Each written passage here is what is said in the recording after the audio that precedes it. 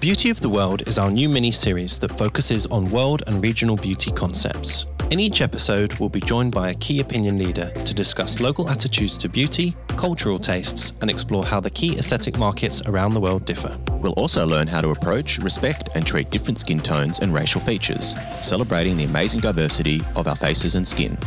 You should seek medical advice before undergoing any treatment or procedure, and these podcasts do not replace a professional and bespoke consultation. So, it's evening in Brazil at the moment, isn't it, Andre? Yeah, it's 8 o'clock evening here. Well, we're very honoured that you've given up your Sunday evening for us, so thank you again, and I'm glad we eventually got to this. It's been a long time in the planning, since I think December. So this is the 4th episode in our new mini-series called The Beauty of the World, and we're honoured to have someone on as eminent you talk about Brazil and South America, which is, to be honest, a market that I know not too much about, and I don't know if David does either.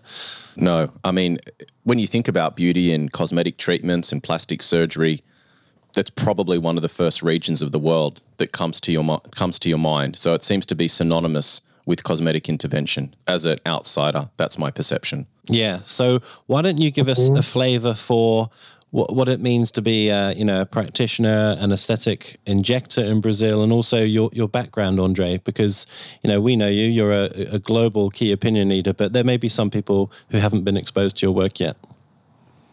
Okay. So first of all, thank you so much for the invitation again, and congratulations for the project. It's an amazing idea and so important. Congrats. Thank you. So Brazil, to begin to Latin America, is a very, the vein, the people like so much to be beautiful here, to talk about beauty. Since we was born, since we are very small here, children, we have this perception about the beauty, how to be the mirror, the boys, the girls, and everybody. So in all Latin America is like this. But because Brazil is the biggest country in the richer country, talk about Latin America, this is more than the other places. So it's very common here to talk about that, and because of that, the cosmeticals, the pharmaceutical group like L'Oreal and all of this about dermocosmetical sells a lot in Brazil. And for example, La Roche-Posay, the second place who sells more after France is Brazil, and because of that, they create a big company in Brazil, in Rio de Janeiro. Is a huge company to manufacture things here, and the perception was to create products to the Brazilian skin, because Brazil is very hot weather, like Australia too, so it's totally different to have products to the winter time and this kind of thing. And because it sells a lot here, and Brazil is very vain about people consume the products, about the beautiness, the skin, the sun protection, and this kind of that, the oily skin, they invest a lot here. And it have been happening with a lot of other companies about dermocosmetical here because of this. So the people have this sense of beauty since kids here. This is the point. And when I talk about the procedure, especially the non-invasive procedure, is the same thing. It's very common to have this. The people look for it so much more than in Europe, for example, that we see the more mature woman coming to the physician because they don't like more how they are in the picture or family picture. But when they used to do that, they are 60 years old, no? And nowadays, because the internet and social medias, of course, the younger people in Europe are beginning to have this behavior. But in Brazil, it's totally the opposite. The people begins earlier to have this thing about the picture, Yeah. Even before the social media, is very common. They look more, they feel more confident when they are beautiful. I'm talking about the woman and the men too, to interview to a new job or to their career about to be a physician or to be a lawyer. Everybody wants to be very beautiful with a good appearance to do the interviews. You know what I mean? Mm-hmm. So it means power, I can say that, in Brazil and all Latin America. And because of that, the Miss Universe, we know they always have the Miss Colombia or Miss Venezuela, or in Brazil, they like to in the top 5 every year, because in Venezuela, for example, is an industry about the Miss, to be a Miss Universe. And in Brazil, it's not more Miss Universe, but to be a supermodel, like Gisele Bündchen, Adriana Lima, all of them is normal in Brazil, because they have the sense of appearance since was kids here. This is very common. Could we just get a little bit of background about yourself? Obviously, Jake and I are very aware of who you are. You're a very well-known dermatologist in the aesthetic space. But could you just give us a bit of a background about your training, your background, and your practice? Since I was a boy, to be not so old, because a boy will be here 5 hours. No, okay.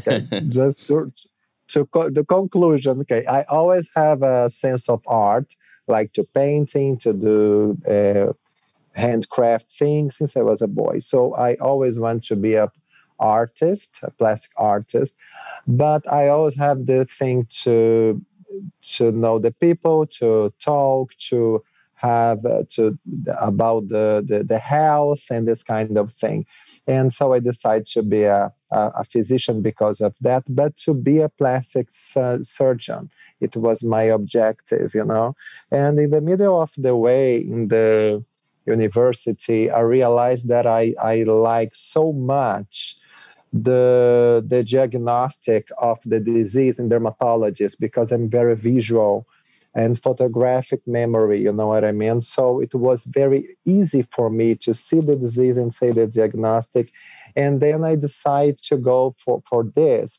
And because I was with a lot of plastic surgeons during my graduation, to be assistant of them, to looking the procedure, and I realized that the moment when you do the surgery and to have the result was very long for me. I would like to have things faster, And because of that, I felt, no, I go to be a dermatologist, to do the diseases, the clinical dermatologist, and then to make surgery to treat skin cancer and melanoma and this kind of thing. So I did the dermatology, and then more 2 years to be a surgeon dermatologist, dermatology surgeon.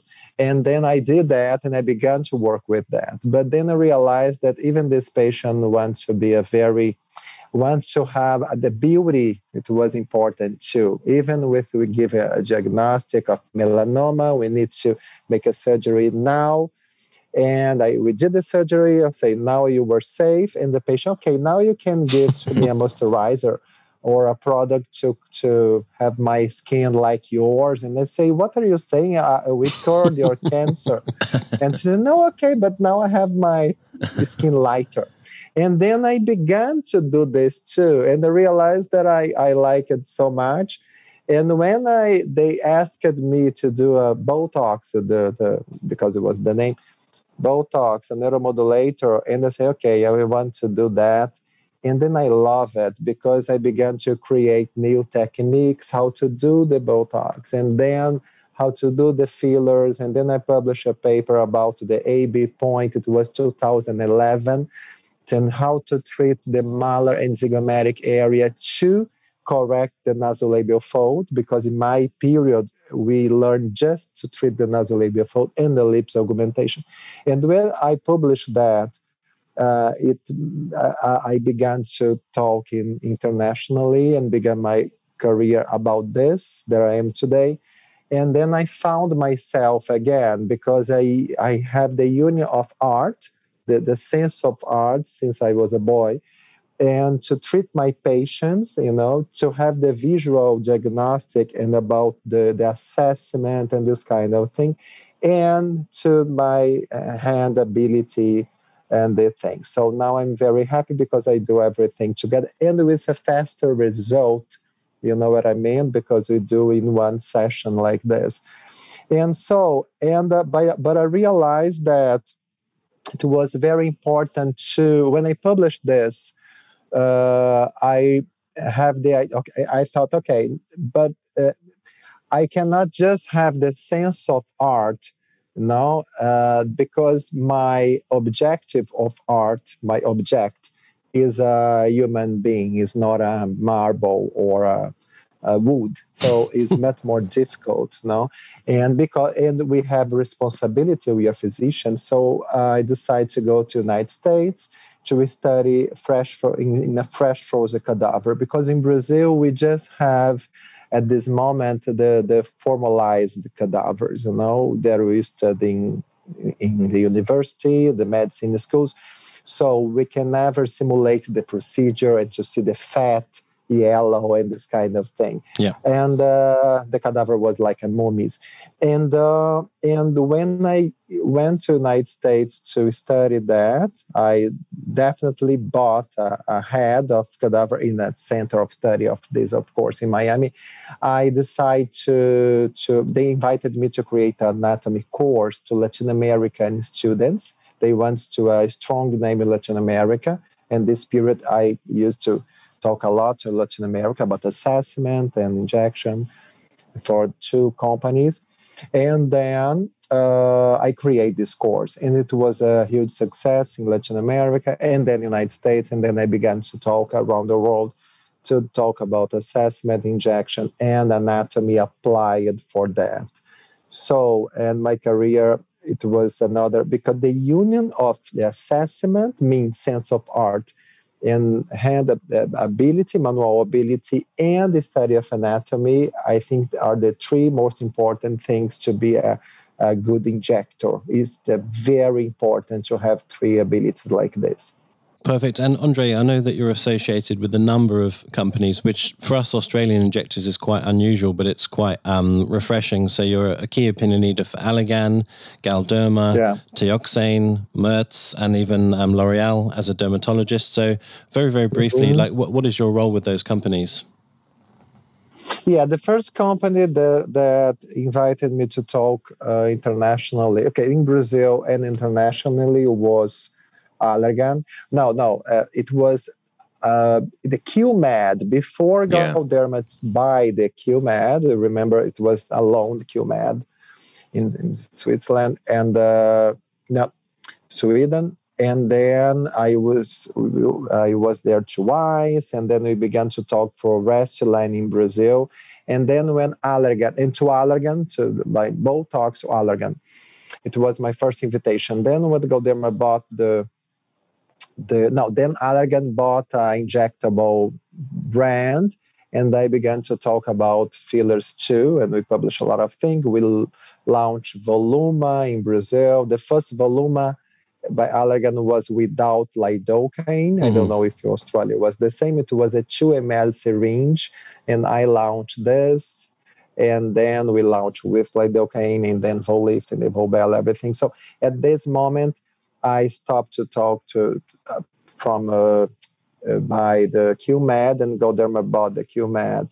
And then I began internationally a lot to Allergan, and then in Europe too. And then I do a lot of work to Galderma to create this portfolio about the Restylane and how to put all the products together with Ermaval line and Restylane together, you know, and to work a lot with that. And then we launched Merz. Before Merz have the Belotero and this kind of thing. And after too, I launched the Belotero line in Latin America. It was in Panama, a big event. I was the chairman. And then I invite Arthur Swift to come to talk with us, my father, scientific father. And then I have been... Then the last one was Teoxane that I like so much. We have a relationship the last 2 years, doing something together. I'm very happy with the company nowadays too, but we're beginning to have this relation. And about the L'Oreal and all of the brands of L'Oreal. So we launched SkinCeuticals in Brazil, where they came when L'Oreal bought us. And of course, La Roche-Posay. The first advisory board of Vichy in Latin America, I was there too during 3 years. Yeah. And then the other companies. So we have been working a lot, because when you talk about the non-invasive procedures, of course, that you need to understand the arsenal of products that you have to the complete treatment. And because of that, there's dermocosmeticals is so important. And I work a lot with them. I think that was... and of course, out of Brazil, too. We always, when you have Latin American meetings in the United States and out in Europe too, I have been working for this company, even the L'Oreal brands and the lectures. You're a busy man, Andre, clearly. Yeah. Now, David's going to summarize some statistics about Brazil, because I think a lot of listeners, including ourselves actually, didn't realize just how incredible Brazil is as a country. So go for it, David. Well, Jake and I were doing some research, and we sort of put together some headline statistics which people might find very interesting. So the current population of Brazil is over 213 million people, which is like just under 3% of the total world population. So massive. The total land area, I guess for people living in Australia, this will give you maybe some idea in terms of scale. So it's 10% bigger than Australia in terms of land mass, and we're a huge continent. So that's crazy. Nearly 8.5 million square kilometres. So it's a huge place. Nearly 88% of the population is urban, and the average age is nearly 34 years old. So quite a young population. I noticed that you had a huge birth rate, which seems to be flattening off and declining a little bit now, but I guess sort of 10, 20 years ago, it seemed to be a lot higher, like in terms of just the amount of people that were being born. In terms of the makeup of the country, the society is made up of people from all different parts of the world. So you obviously have the native Brazilian people. Then there was a huge influence of the Portuguese when they came in and sort of colonized the area. And then you've got a lot of the Africans that were brought in as part of the slave trade back in 1518, which is obviously a huge part of the population now. And then sort of as we got closer in the 1800s, you had a lot of immigration from different parts of the world. So places like Italy, Spain, Germany, Poland, Ukraine, surprisingly, Chinese and Japanese as well. So it's a huge country with a melting pot of different cultures from around the world and lots of influences. Yeah, it's incredible, no? How would you explain, as a Brazilian, what does it mean to be Brazilian? Because reading about it, it seems to be the most multi-ethnic and multi-mixed race country that I certainly know of, and that's one of the reasons why I wanted to do this this mini series. In fact, I watched your webinar with Raj Aquila back in April when the lockdown was fully in effect for us here in Australia. And I thought it was just the most fascinating webinar. I really applaud you guys for sort of tackling that topic. And you were talking to Raj about, some of your supermodels, like you just mentioned. And even though, superficially, some of them look Italian or indigenous or African, when you actually looked at their features, many of them had mixed race features because their families had been in Brazil for several hundred years. And I thought that was fascinating. Yeah. So that's what sort of prompted this mini series sort of exploration to find out what is facial aesthetics and what is ethnicity and what are we doing as an injector. So what does it mean to be Brazilian? I mean, it's just too loose a term, really. Doesn't Raj have some Portuguese background as well? I think he does. From Goa. Right. Okay. Yeah. Yeah, that's right. Actually. No. Okay. So this question is very difficult because when we were born in Brazil and we realized that, okay, I'm different from the other colleagues since it was children, and you see nobody is similar, it's totally different. It's very common, this perception. So, and both of you, that I don't know if you know that the most valuable passport, if you want to buy, of course, is a criminal thing, but you want to buy a false passport, the most expensive is the Brazilian one. This is true because everybody can be Brazilian. You know what I mean? For example, if you buy a Japanese passport, and if it is you guys or me, of course, the people will say, "Are you Japanese?" Because but Brazilian, everybody can be. So it can answer the your question. But talking about the data that you said to us, just to explain a little bit more about the miscegenation, is because of this. We have like 500 years now. It's a very young country about the discovery of this. The population is very young too. As you said, the average is 35 years old, 33 years old. So it's very young population. And because of this, when the Portuguese came to Brazil 500 years ago, there was like 3.4 million of Brazilian indigenous of Brazil here, and then and after some more 2 centuries, they came. So in the totally came 5.5 million of European people here, beginning for Portuguese, especially the Portuguese. I'm Portuguese family, by the way, but during this. The first 300 years of this 500 years, there came 5 millions of Afro-descendant people. 5 million. A lot of them died in the trip. A lot of them die here, but 5 million is the biggest. Is the biggest population from Africa that came for a country was Brazil about this.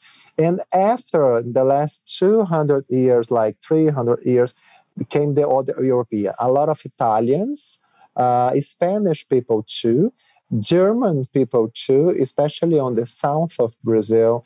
And much later, as you said, to the Asian. The Asian, we have the biggest colony, Japanese colony out of Japan is in Brazil. This is one very interesting thing. And there is a very big Chinatown in Brazil too. And even the Korean colony too, but this is very recent, So because of that, when you see the data, like as you said, Brazil have 200 and some 220 like million people, but the majority of them are the white people. But even being white, there is a kind of miscegenation, but they say themselves they are white, okay? It's like 47% or something like that.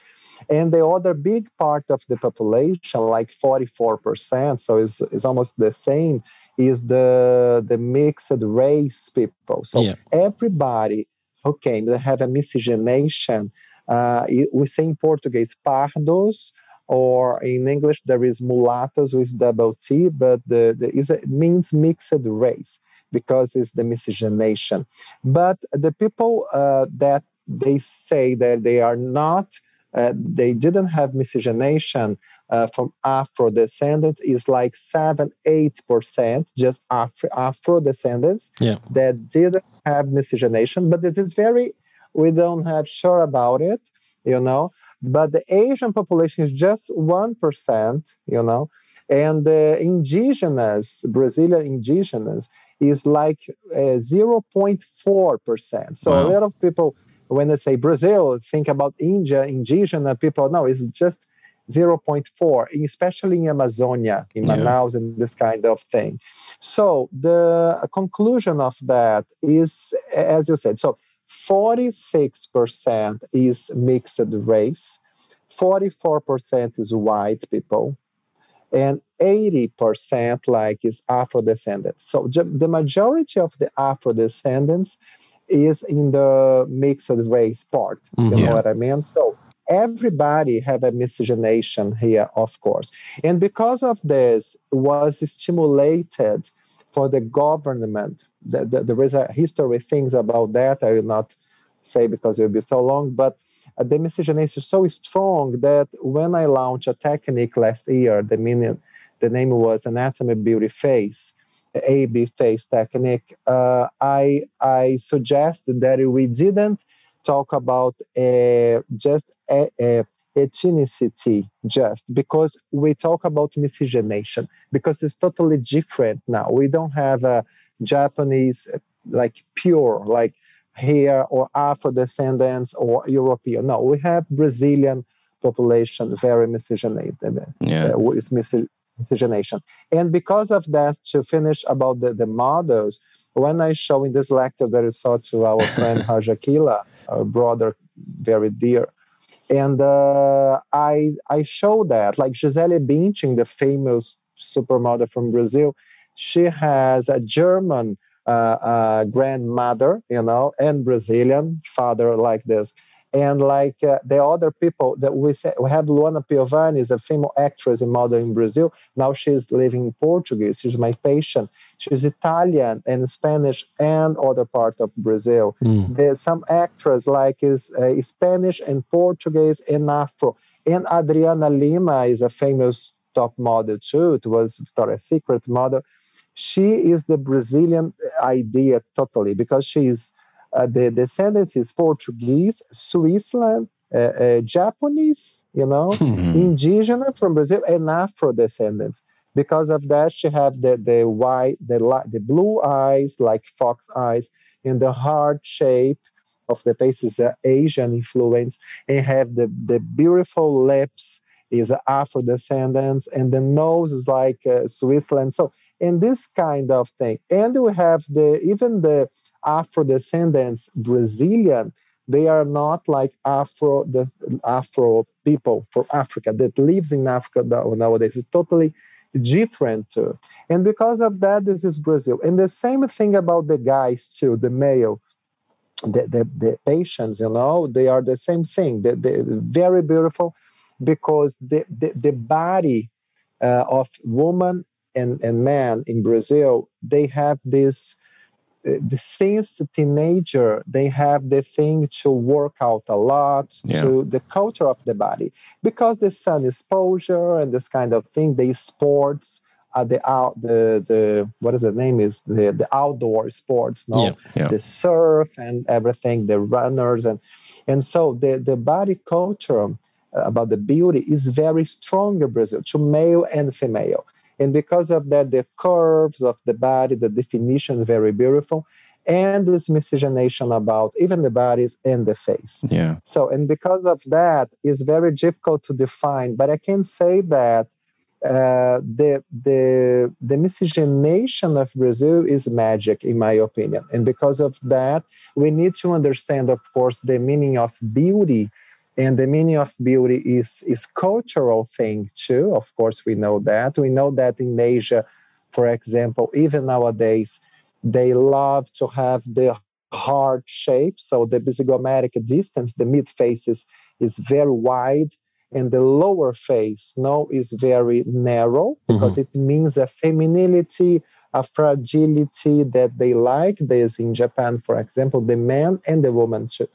But in Brazil and like Latin America, the woman, for example, love the very well-defined lower face, because not, of course, the same ratio that the mid-face can never be the same. 1-to-1 will be a masculine landmark, no?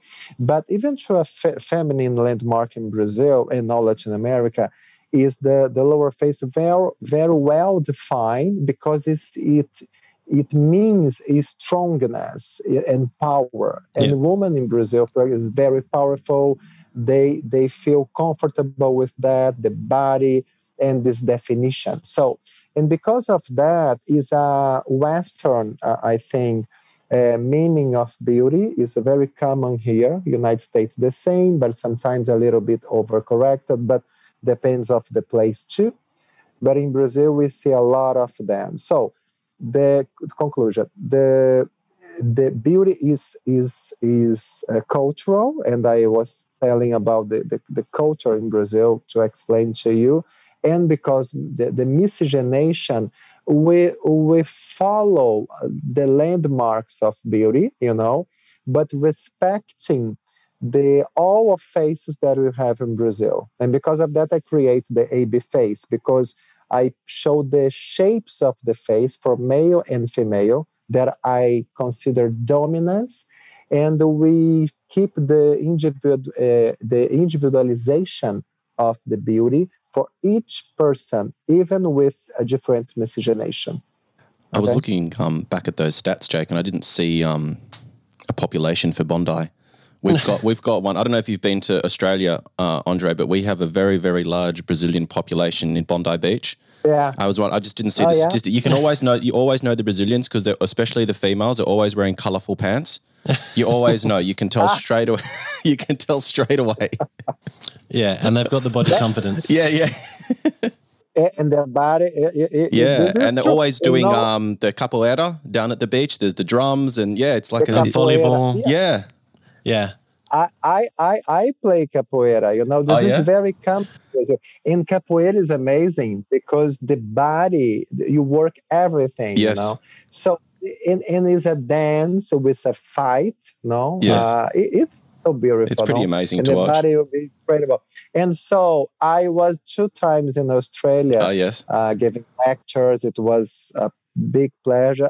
By the way, last year I was intent to return to a big conference in Australia, but pandemic canceled everything. Yeah. And Australia is it's so amazing because, for example, in Sydney, it was exactly the weather of Brazil, the same things. And the people love the sun exposure and the outdoor sports and this kind of thing. But the population is totally different because have so much European influence. Yeah. And I thought that I will see more indigenous from the Australian one, but no, I saw so small numbers. So I think it is like Brazil.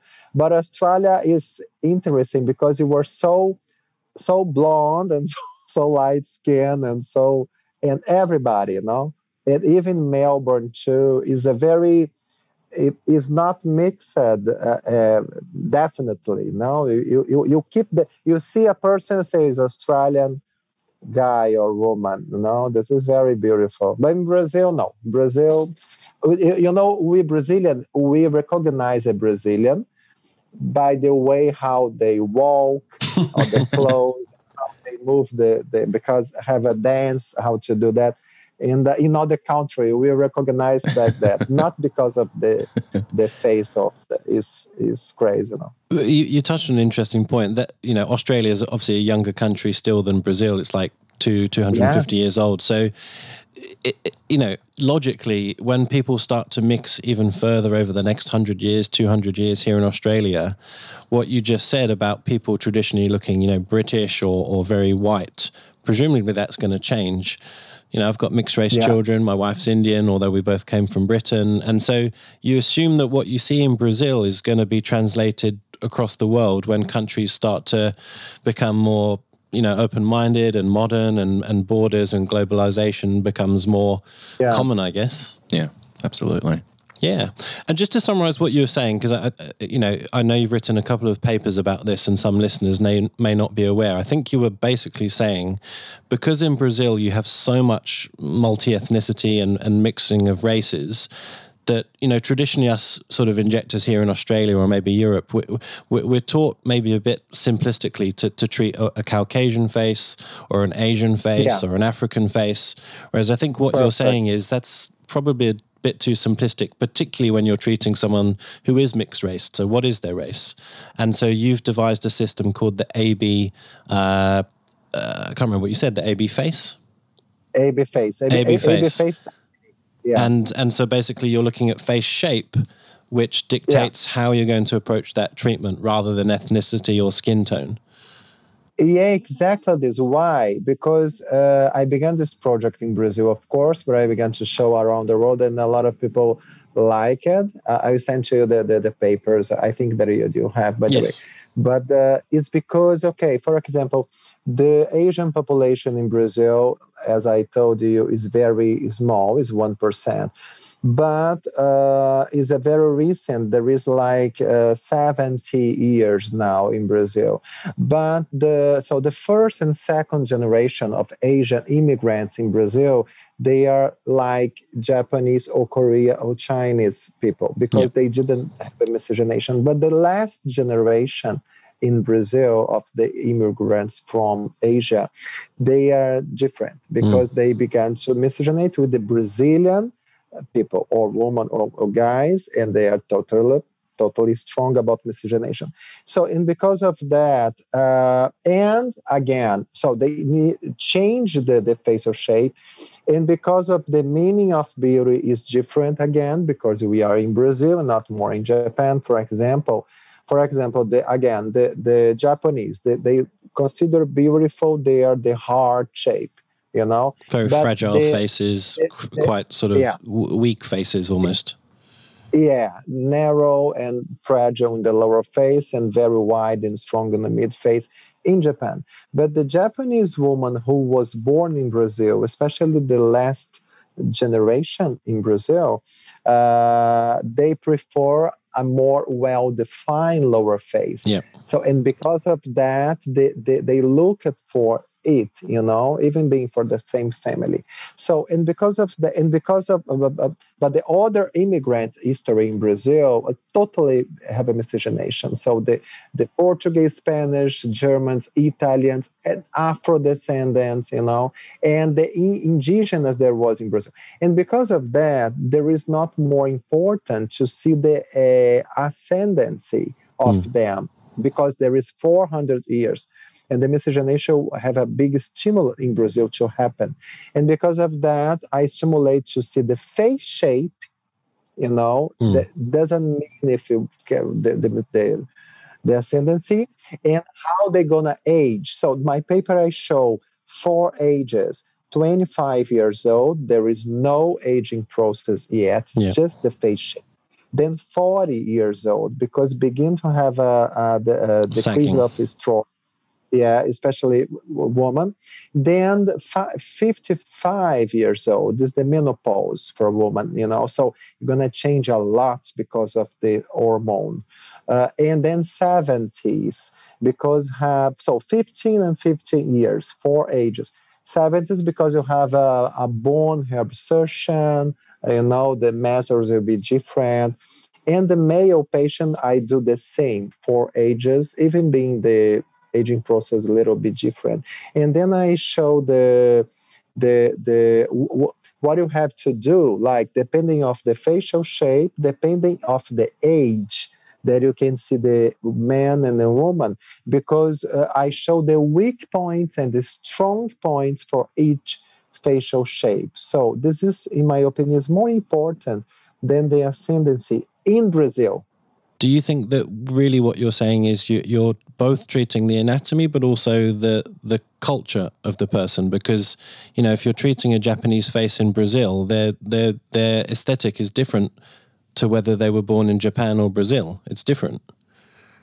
Yeah, it's different. Okay, as I told you, the last generation that was born in Brazil from the Japanese immigrants, they changed the anatomy. They have the face shapes a little bit different for the grandmother, for example. This is one thing.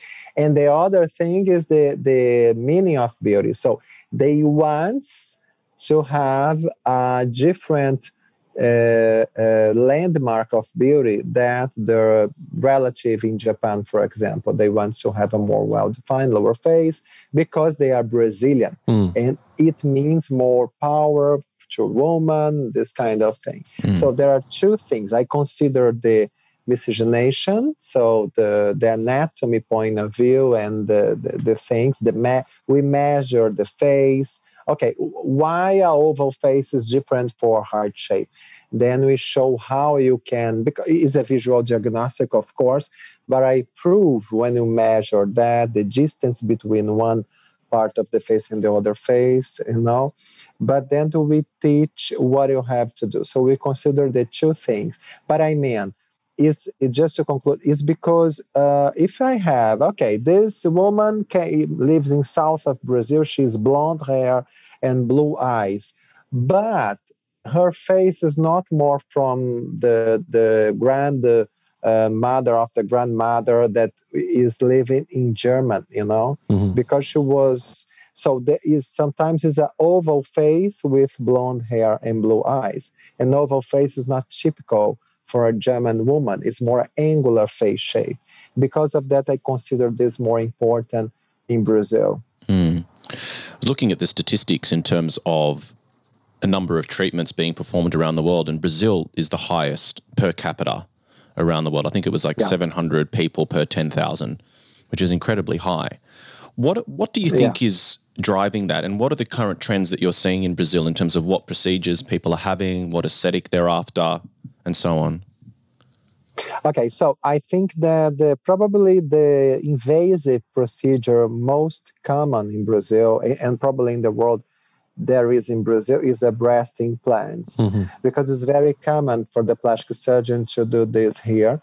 And I began when I began to study that. I was following some plastic surgeon during my graduation in medicine.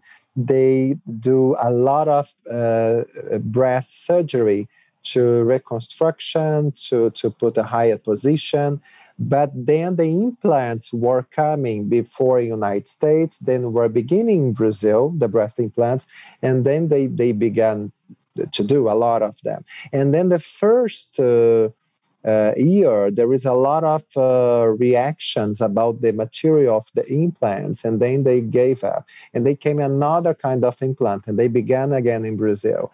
And then, so the surgery to have a more beautiful breast was substituted for a breast implant. So, I mean, always they used to do a breast surgery with or without implants. This is very common in Brazil because of the body exposure, the weather here, tropical, the sports and the beaches and this kind of thing. And the second thing probably is the liposuction, because again, the body. And then the liposculpture is a very common to increase the butt and this kind of thing. The Botox at Brazilian is very famous, blah, blah, blah. And the woman she used to do that. And then we become the non-invasive procedures. Now we're going to talk about that. It was the same reason because of the beauty here. They are very... And so the botulinum toxin here, it's very I think it is only behind the United States because the United States is bigger of here and the market is huge about it. And the filler injections too is very big because it's a complement to the invasive procedures. And because of that, the plastic surgery in Brazil is very famous, like Dr. Ivo Pitangui and a lot of very influenced plastic surgeons, but they stay a lot of time doing just surgery. And when this non-invasive procedure came to here, they have a problem. No, I'm a surgeon. I never will do that. And then the dermatology began to do a lot of this. And nowadays, I have been giving a lot of lectures to plastic surgeons, to the Congress of them. I was the first dermatologist to talk in a huge Congress of plastic surgery in Brazil. And before of that, 1 year before, I talked to Australian Plastic Surgery Society, and I have a war in the American Plastic Surgery Society. And so in Italian plastic surgery. So in my country, I began to speak to them late, and they respect me a lot because I have anatomy, atlas of anatomy applied. I dissect cadaver. So, and imagine to a dermatologist that don't study this. So nowadays, the plastic surgeon, they are doing this non-invasive procedures too, and this kind of thing. So, and because of that, have been working together because even with non-invasive or invasive procedures, the market here is huge because of this culture and this kind of thing. But because the procedures are so popular, do you see that sort of the market penetration has peaked, or can it still grow further?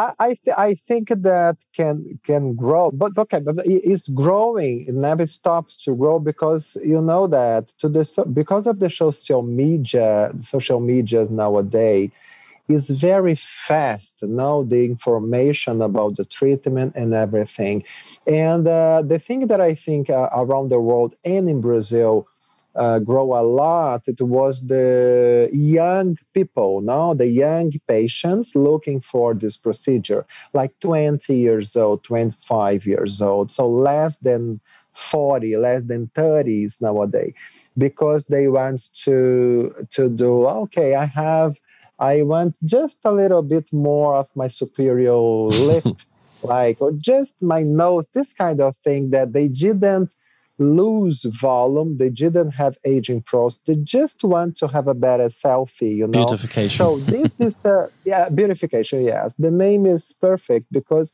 in general a very difficult patient because they think that they know what we're gonna do. No, you know that they okay. I came here to do the point of my nose. I want that you like use 0.1 ml and say what? So they think that they know everything, and they say, okay. In Brazil, it's very common. They say, okay, I have my maxillar, more definition in my maxillar area, and they say maxilla. Maxilla, they think that is the mandible here, the jaw angle, jawline. And they say, no, this is not, maxilla is the bone here. This part is the mandible. And they say, Dr. Braz, you need to see more the internet, you know, because no, in the Instagram here is maxillar. They say, okay, use maxillar. What I cannot discuss with you. Okay, I just will do that. So, and this kind of public, we always grow a lot because it's the information about this. And the male patients too. I have a lot of male patients because I have been giving lecture about the male landmark of beauty and treatments. So 25% of my public nowadays is masculine. In the past was like 5%. Yeah. So that's huge. That's massive. They are looking for more and more. In Brazil, the male patient used to be very conservative. They are afraid to look for that because the straight male patient, for example, they used to have afraid to know. Nobody wants should know that I'm gonna do a Botox of this kind of thing. Never, because they.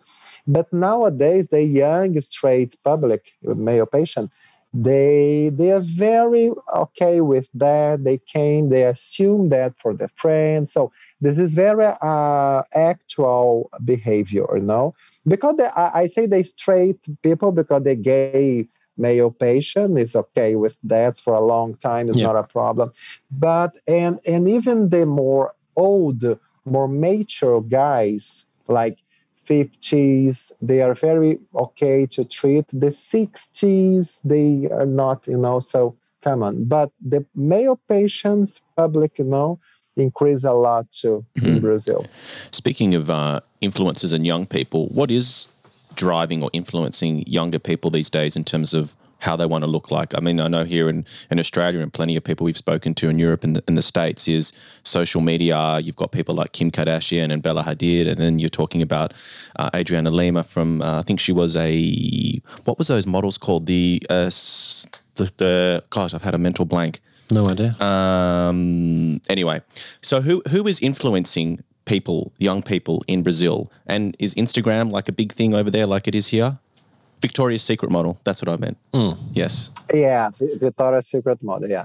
So I think that the is exactly the beautification in this kind of thing, this kind of movement, this kind of public, they came because of this, because they didn't see on the mirror, assess themselves and say, no, I am aged here. No, because they don't have age. They are 25 years old. But they notice that they can do something to be more beautiful, enhanced. selfie and this kind of, because of influencer, of course, and like Kardashians and this kind of thing that's very easy to see, can motivate them. But because Brazil are famous to have a not overcorrected treatments on the breast, on the face, on this kind of thing. United States, when they become to have a breast implant, the size was huge. In Brazil, it was like, yeah, for us. But in Brazil, I remember the first size of the prosthesis was 150 ml. It was 125. And then the woman who used to use 200 ml, it was a scandal in Brazil. And nowadays they use more here. Yeah. But United States is much more. So Brazil always used to be more conservative and more natural beauty about that, no? And even the face too, because of this. But, and not because they don't want to treat, it's because they are afraid to be overcorrected. But unfortunately, because of this influence like Kardashians and social media, we are beginning to see the last years in Brazil a wrong interpretation about the beautiful result. And the people are beginning to want to show that they have a procedure on their face, for example, injectable. So, and the goal of my patient, they like me because of that, is because I say in my lectures, by the way, we need to give the freedom to the patient. So he or she will say if she does or not a procedure. We can never give on their face the name, I made the procedure. You know what I mean? So, but there is a public now, they want to everybody notice that they did the procedure on the face. And this is a very wrong influence, I think, international influence. So the Kardashians, for me, is a nightmare about the results. Everybody's so exaggerated. And the bloggers, the influencers in Brazil, a lot of young women, blah, blah, some of them are very reasonable, are very okay.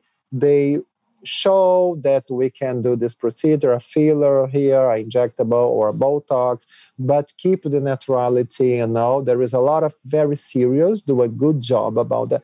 But there is another influence that is stimulating this, you know. So, but definitely they are the responsible for that. So the TV shows, I mean, and the influencers on the internet, especially on Instagram.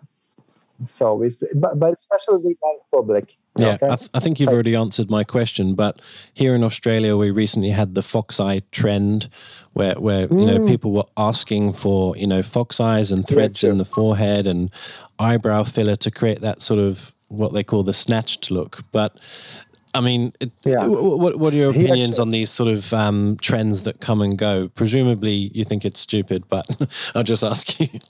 I'm very happy that you know my answer, but no, it's the same. I think that the same time that I arrive at this influence in Australia, I arrive in Brazil. Because, Australia probably 12 hours in front of, but is at the same time, because the internet, do this, is crazy, it's very fast. But the thing is what is the name in English? Is a brand? No, is okay. It is the trend thing of the moment. Is the fox eyes, and then the people wants to have more wide this part of the orbit, and then the people wants to have a big lips again, because now the Russians is crazy. There is a lot of physicians. I think they are physicians. I am not sure. In Russia, they put some videos, and the people see the videos, and the lips are like this. Yes. And doing the procedure very dangerous with needles and bleeding, and they put on the it's like a horror movie. Yeah. Oh my God, did you see it before? And the lips are so artificial, but because the young people are seeing so much this again and again, and it's like a hammer, you know. They're desensitized. one time they want to feel that this is beautiful. No, because this is normal. Everybody is doing that. I'm very afraid about this. So I explain in my lectures to my students and to my patients that this is it's trendy things, but you're gonna live like some months, maybe 1 year, and then you're gonna be again the normal behavior and this kind of thing. So I don't stimulate them because everybody's nowadays wants to create a new thing. You know what I'm talking about? A new tendency and this kind of thing. And then, but when you do, okay, if you're gonna stimulate, not you, but some influencer are going to stimulate a makeup style, a new thing, a new color, is a makeup. If you want to wash your face, it's okay. But when you are stimulating a 20 years old woman, to do a fox eyes with a thread, is what I'm doing, to do this or this.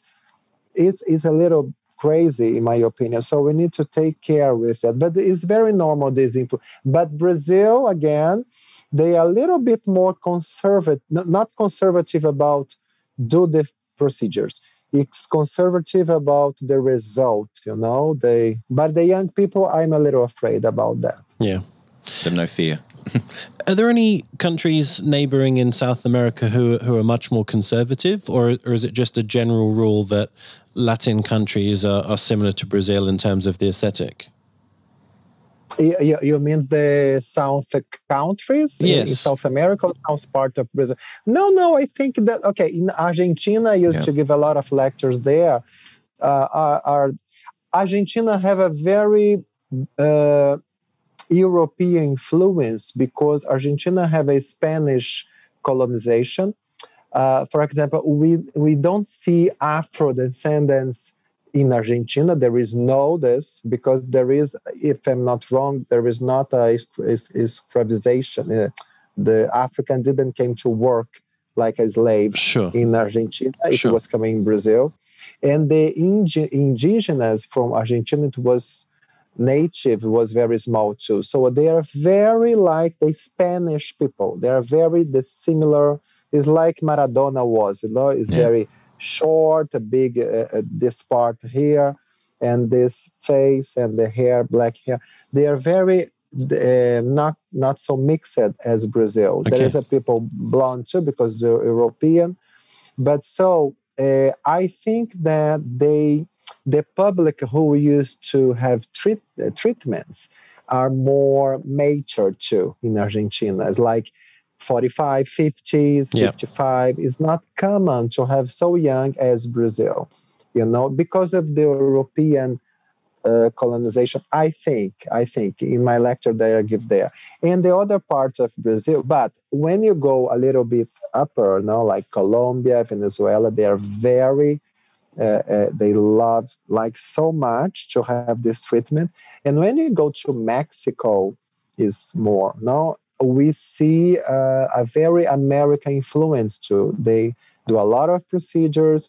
Sometimes they are a little bit overcorrected because they are more close to United States. So the influence is a little bit different, in my opinion. Are injectables available in all of the countries, like Peru and Chile and, all of these countries? No, the places that I used to talk is more Argentina. You have all of them. Peru, no. Peru, there is one congress there, but it was a Latin America conference, and the physicians from Peru is very small, a small number, So it's not. I don't know if they have all of the brands there. Okay. Chile is almost a rich country. It's so small, but very economic, is very good. So they have a lot of branches too. And Venezuela, Colombia too. Venezuela, I don't know more because they have some political problems there. So a lot of physicians left Venezuela and went to Colombia. And then I don't know about the branches, But these small countries, they don't have. Yeah. In terms of what's considered classically beautiful, I guess we've kind of discussed like what European descendants in terms of what they're looking for, the aesthetic. What about people from an African descent? What are they looking for, and how are you approaching those faces? About the Afro descendants in Brazil? Mm-hmm. Okay. Yeah. Okay. They have a lot of oh my God. Concerns? They ask a lot to have treatments to have a not lighter skin, to about the hyperchromia, the melasma, so for and pigmentation. This kind of thing. Yeah. The pigmentation, thank you. The pigmentation disorders is very common in Brazil. A lot of things with acne scars and this kind of thing, but most of them, the pigmentation problems. The hair treatments too, because of the influence of how to use the hair, to hold the hair since we was children. Nowadays in Brazil is a very positive movement to assume the natural hair of the Afro descendants. So to never use chemical products to make it more like a straight Caucasian hair, and this kind of thing. So it's a very power movement about the Afro descendants. It's good because of course, the people, and because of to avoid alopecia and this kind of thing, And about the neuromodulators is very common to the Afro descendants. But unfortunately, the majority of Afro descendant people in Brazil, the majority, not all of them, there is no economic situation to do the procedures like the mixed race people. I'm talking about just the 80% of Afro descendants not mixed yet. Yes. And because of that, we don't do a lot of procedure as for example, we have a lot of people from Angola that came to Brazil. The Angolanos who have power, economic situation, they come to Brazil to do the procedures. This is very common. Right. But the Brazilian one is not everybody who can do the procedures, Can I ask, we've sort of spoken to Isolda, Rashmi Shetty, Iman to discuss Europe, and you're our fourth key opinion leader now for the mini-series. One kind of interesting sort of common theme that we've noticed is that people with lighter skin want to potentially look darker, and they're tanning, they're on the beach, they're risking sun cancer, whereas people of darker skin or very dark skin have, anecdotally, according to Isolda and Rashmi, they want lighter skin. Because Brazil's kind of a mixed, you've got a large mixed race population, what is seen as beautiful? Is it just whatever you are? Or do people with, lighter skin want to be darker, and people with darker skin want to be lighter? Yeah, I think it's the same thing, because nobody is happy with what they have. This is very common. For example, my husband, is totally blonde. Yeah, and it's like you. He's white, blue eyes, and totally blonde. And because his grandmother and his grandfather, they came from Sweden. Oh, right, Sweden, yeah. A long time, and he totally blonde and Swedish. The nose, everything. And the people here is so funny, because this is not, we have blonde people, but so mixed. But he totally from Sweden. Yeah. So when you go to a store, clothes brand here, on the shopping, and the people can say, "May I help you?" in English, and they say, "He's Brazilian." You can say in Portuguese. In general, the guys and the gay people he's very beautiful and handsome, and the people, "May I help you?" and I say, "He is Brazilian." You can say in Portuguese, "My husband," okay, and he stay like red. So he loves to have a tan skin. It's so funny. Yeah. And when we began our relationship, I want to kill him, because I would say, "Okay, you need to use sunscreen. You're very phototype 1 or 2, so you need to do that." And this kind of thing, because he consider that tan skin, he never will be have a tan skin because a It's phototype impossible. like you, impossible, but he wants that. So in my case, I'm a dermatologist. I'm phototype 3. So when I was younger, I used to take a lot of sun because Brazilian, Rio de Janeiro, my city, and I stay like this color, very tan. Yeah. No, I'm exaggerating a little bit. Nowadays, I'm dermatologist. I'm very white, to don't age earlier. And so, but the people but the Afro descendants in Brazil and even the mixed race people about that, they don't like, they hate the pigmentation disorder. So they hate melasma in Brazil and this kind of thing, but they don't want to have a lighter skin. They like to have a tan skin, even the Afro descendants, because it means the Brazility, the weekend, to be on the sun. This is very healthy. They think that this is healthy, and it is, because we are happy with the sun, is okay. But I don't consider that. But the pigmentation disorder is not a good. But it's not like in Asia again. I say a lot of Asia because I love Asia, and I was there 100 times to speak, to give lecture, and I learn a lot. But for example, that in Asia, very close to you, the melasma is a nightmare. No, if a woman have melasma, she can kill herself, because I think that have the history about the means, the people who used to work on the rural places with rice, and very poor people and this kind of thing. So melasma, they avoid to. In Brazil, no. In Brazil, they don't avoid. They have sun. If appears melasma, they don't like, but they don't hate. You know what I mean? It's different motivation. So in summary, it's beautiful skin that's what's important, not color of skin. Yeah. But a beautiful skin, but tan skin. Because it's the two things, but with care. Yeah. You mentioned that I think you said 25% of your patients are male. I guess I'm curious as to whether or not that's a common trend amongst providers such as yourself, and what type of treatments are men looking to have done, and how are you approaching that male face in terms of beautification or enhancement? Okay, so in my public, Andre Braz is like this because I have been talking a lot about male procedures. Mm-hmm. So the physician sent to me, and I think that I have a bigger number of patients, masculine patients, than the other physician, but I treat a lot. Okay, for the non-invasive procedure, definitely the botulinum toxin is very common, and the fillers too. But it began 10 years ago to nasolabial fold, and of course I treat the malar area too to correct the nasolabial fold. This is my technique.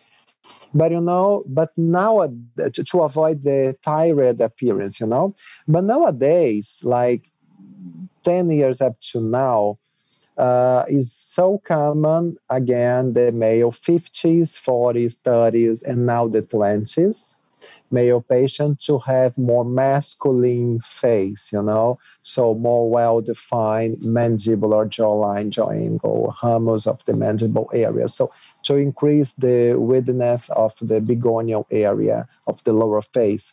So and the chin more wider too, the width of the mouth, and that. So the landmarks of male beautiness is very. They ask for this. Okay, I came here because I want more definition on my face, and this is a influence of the internet, and this is a positive thing.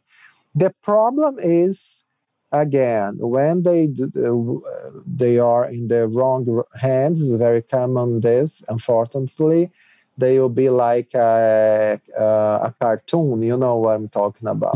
This caricature. The lower face will be so wide, the chin will be so big, and they confuse it with a beautiness of a masculine landmark of beauty and the masculinity. So this is a problem now. But they are more objective what they want to to do. And I love the male patients because they are very objective, you know. Yeah. So they want to do one thing, they ask how will be that. Andre, I'm going to ask you some more injectable specific questions now. So who is allowed to inject cosmetic injectables in Brazil? Is it only doctors or nurses as well, or dentists? Okay, so, oh my God, this question is, I remember the first time that I was in Australia, and I was in a big conference of aesthetic plastic surgeon. I think it was in Melbourne. And then Allergan asked me to train a lot of physicians, the biggest clinics. And then in one clinic, I have 60 person in an auditorium. And then the physician came, okay, this is a nurse group. And I say, what? No, it's a nurse group because they inject here. And it was, for me, a surprise because I knew that in the United States, but I didn't know in Australia. Yes. And then I understand that this was common. And then but the level was very good. So we have a good discussion. I show a lot of things and it was good. Then I explained that there should be a physician responsible for the nurse and this kind of thing. So it was a surprise for me because in Brazil, now to answer your question, because of that I did this parallel comment. In Brazil, we only used to have physician injecting and physician, dermatologist or plastic surgeon. You know, of course, they could not forbidden the physician non-dermatologist or plastic surgeon to inject, but Yep. it was the companies used to sell more for the physician, to the dermatologist, plastic surgeon. Yes. But never a non-physician. But nowadays, the last 2 years, almost 3 years, the dentists have approval to do the botulinum toxin to gum smile and masseter to bruxism. And when they began to buy the neuromodulator, they used to do everything. And then now the fillers. So the dentists are injecting a lot. And in the biomedicals, I don't know, it's a kind of technique. Is not a nurse. It's a course of 3 years, a technical graduation to work in the labs, you know, to collect. They used to inject it too. Right, but okay. And now the nurses will begin too, because if the biomedical can inject, they want to inject too. But nowadays have a lot of biomedicals and dentists. But in Brazil is a nightmare, is a fight because the physician don't agree with that, because the dentists are injecting a very very difficult level, very advanced injection. They begin injecting the nose, you know what I mean? So they do a course of Saturday morning and begin to inject the nose. So we are seeing a lot of complication because of that. And of course, everything comes to the dermatologist and plastic surgeon. And it's a very difficult moment because I know that we can, this never will reset, you know what I mean? Yeah. But at least could be a more conscious thing about the level of injection, work together, and this kind of thing, because it's very fast. Yeah. So nowadays we have this situation here, but it's not in peace. You know what I mean? It's interesting. Jake and I were having a discussion last night on text message talking about future ideas for the podcast, and one of the discussions that we thought we should have is trying to get a handle of where people learn, because there's no standardized training program. People are learning from different places all over the world, short courses, as you said, like Saturday morning, 1 day, 3-day courses. And it seems inadequate. I'm not a healthcare provider, so I guess I'm not really in a position to have an opinion on that. But from an outsider looking in, it seems like there's still a lot of work to be done globally across the industry to improve the standards of training and to make sure there's some more consistency. But in terms of Brazil, where do people learn? Where do they learn their craft? And then what about, is there any standardized training programs? Okay, so I'm talking about the now the physician again, and then I'm gonna talk the dermatology. Okay, we know that the dermatology is a specialization in the after the graduation of medicine. We have a very big places in Brazil, schools of medicine who have the residency and post graduation in dermatology. The same in plastic surgery, we know that. So in the graduation of the dermatologist, in the most important services here about this, we have the cosmetic procedures. We teach for our residents this. For example, I belongs to a service that I only appear in the third year, is the last year of graduation, the dermatology residency, and to teach them the procedures, the filler injection and the botulinum toxin injection. So this is very common to the best service, and the same thing to the plastic surgeon.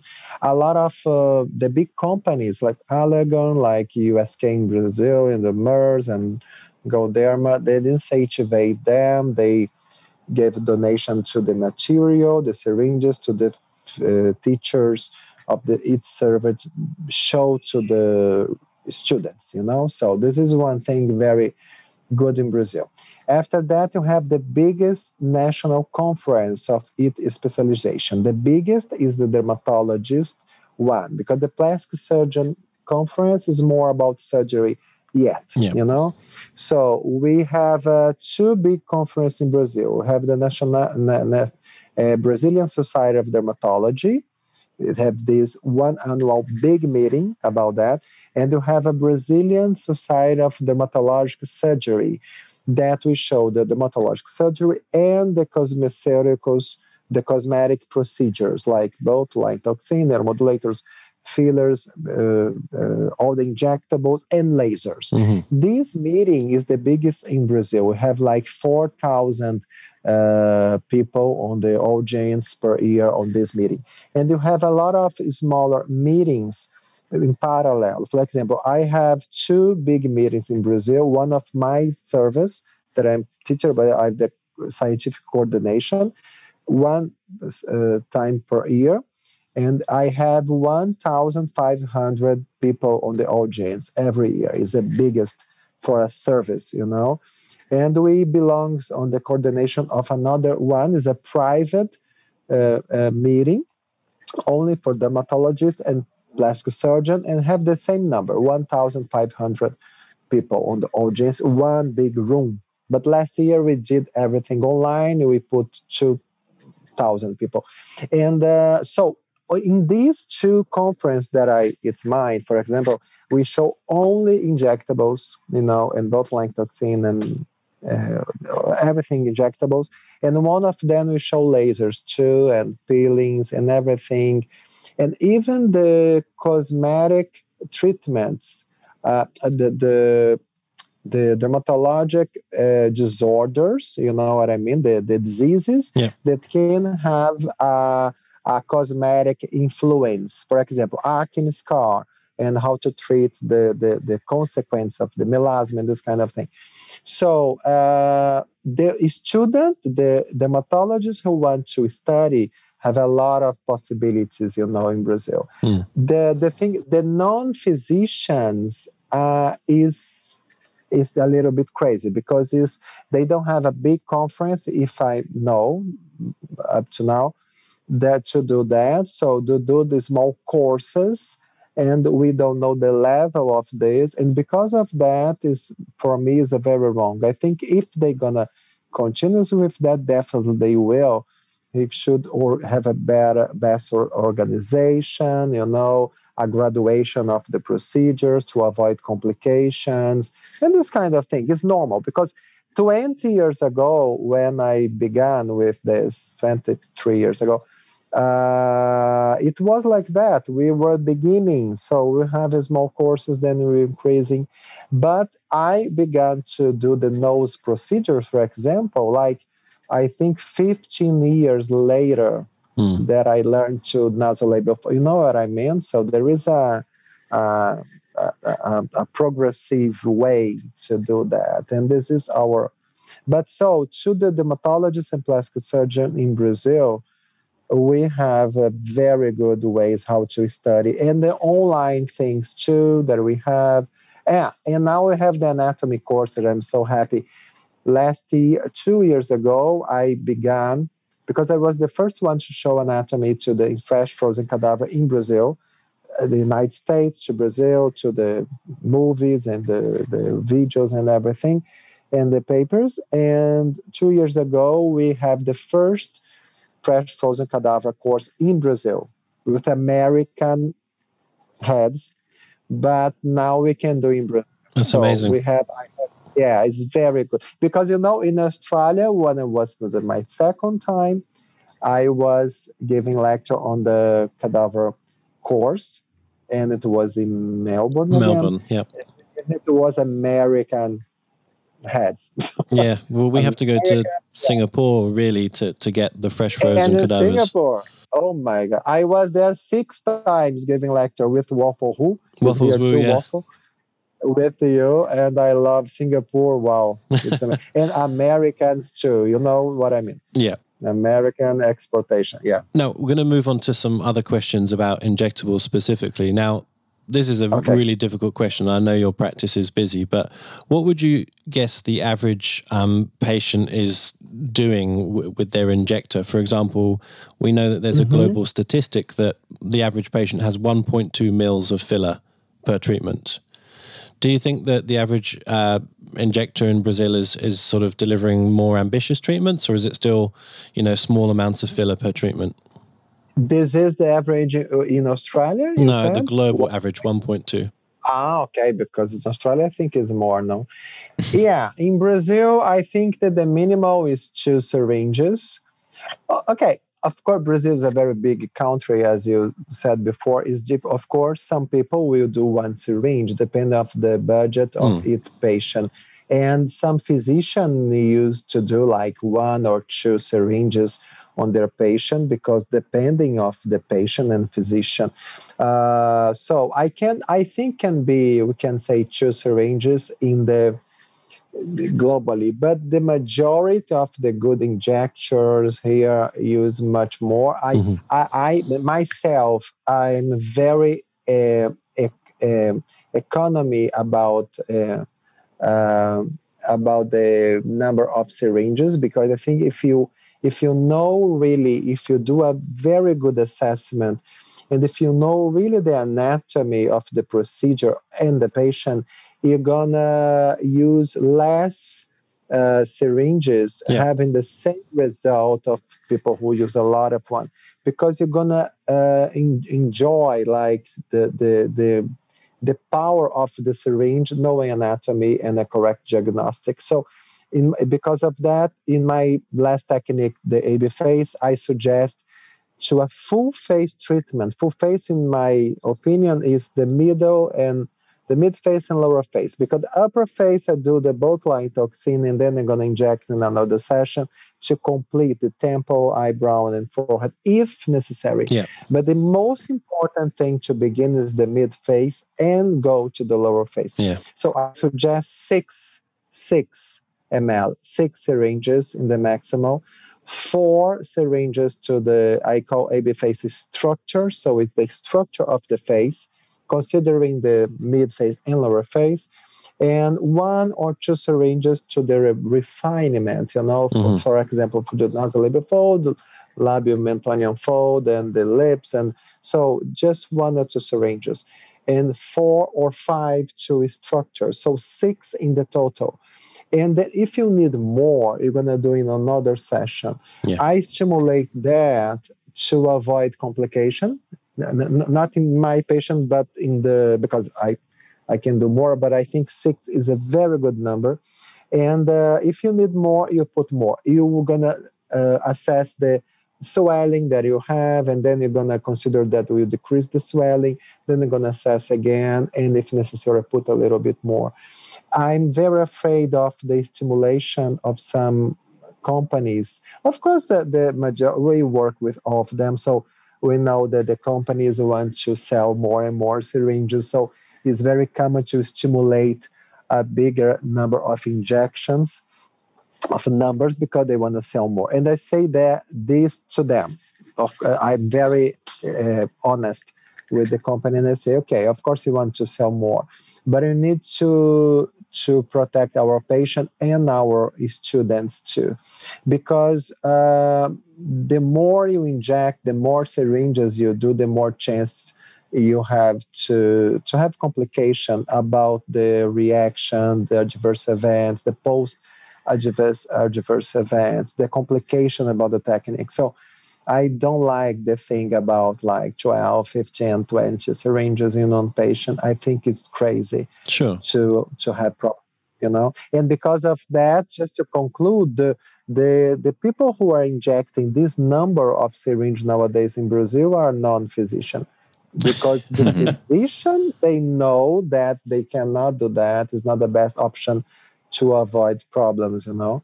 I'm not going to name the clinic, but there's a couple of examples that I've seen on Instagram where, firstly, they've sort of doctored the pre-photo, so the man looks really weak and narrow, and then the after photo, it's like 25 mils, and he looks like He-Man. You know, it's just kind of crazy, but it's not realistic. It's crazy.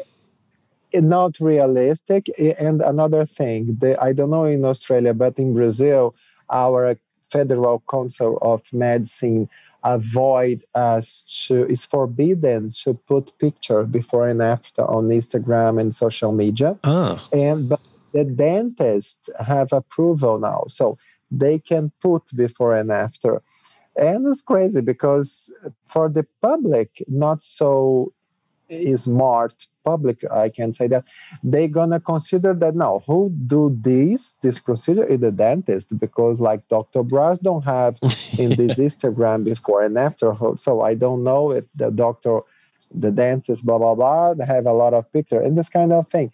And we see a lot of the things on Instagram, the filtrums, what is there is a Photoshop, no? Yeah. There is a lot of Photoshop's picture. There you see the picture and the light too. They put the light on to have shadows, and the posts have a light very beautiful, like I have here now. And so this is great, and the patient don't know this kind of thing. Correct. And just to conclude, but again we began to conversation with this. This kind of the procedures too, they are trying to say that this transformation that you talk about, wow, the patient is another, wow, now is the normal, is the good result. It is not, because everybody will see that this guy or this woman made one thing. They are calling Brazil the harmonização facial, is facial harmonization. The name is that. The name in Instagram is that. I hate this name because, of course, harmonization should be a beautiful thing because it's harmony. Yeah. But means nowadays a transformation. Yeah. You know? So augmentation. Yeah. In Australia, it's a very competitive market. We've got lots of clinics all over the country, places in shopping centres. You've got your private doctors' facilities and everything in between. So it's very competitive.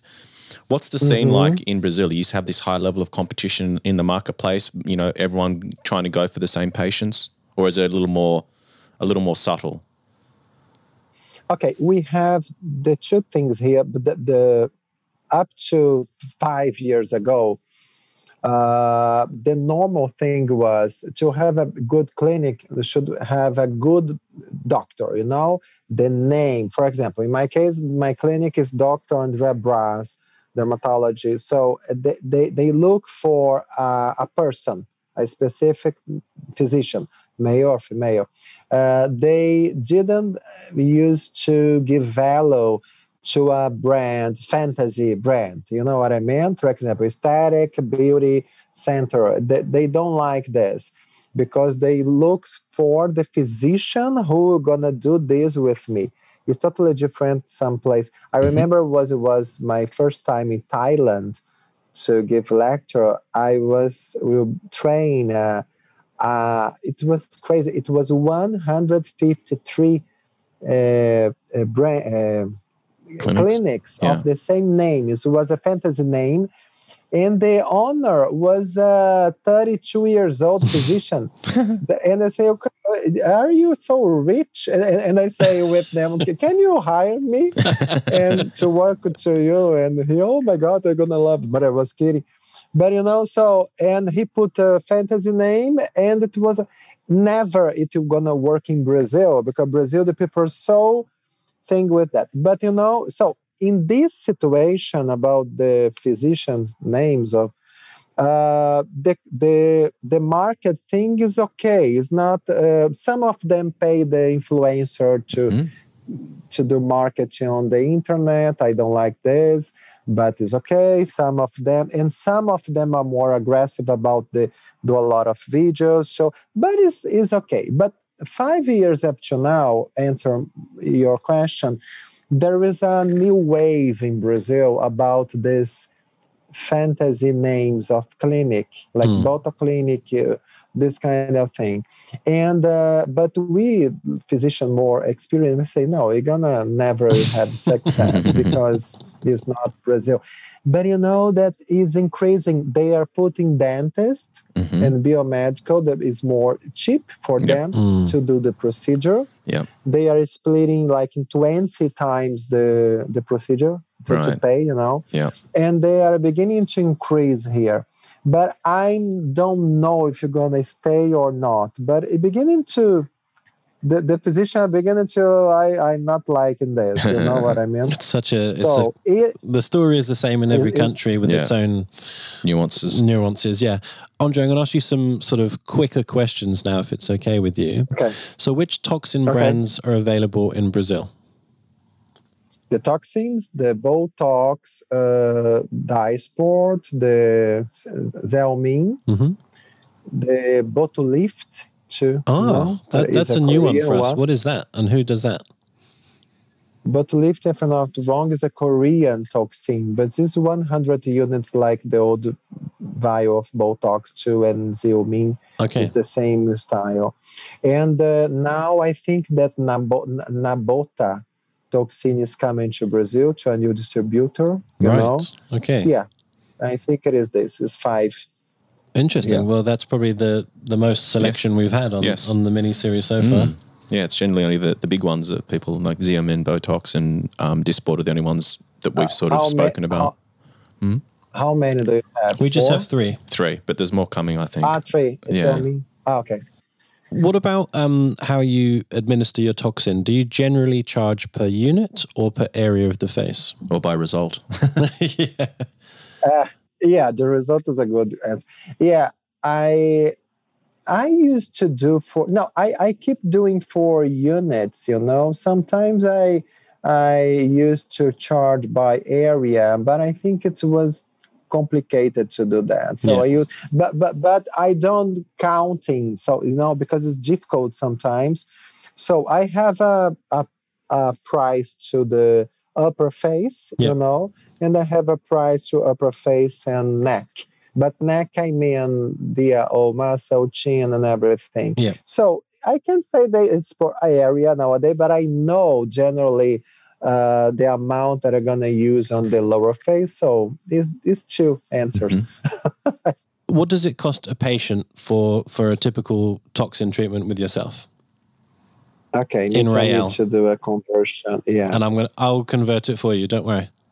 Yeah, because, oh my God, with the pandemic, the real is so down, the dollar and the euro is so high because of the pandemic. By the way, if you want to buy apartments or houses in Rio de Janeiro, it's so cheap. Because come on, David, let's invest. The European are buying everything. I saw one of my rooftops here to a couple of French people because they pay a fortune. I'm so happy because the euro is so high. You know? Yeah. And it's okay.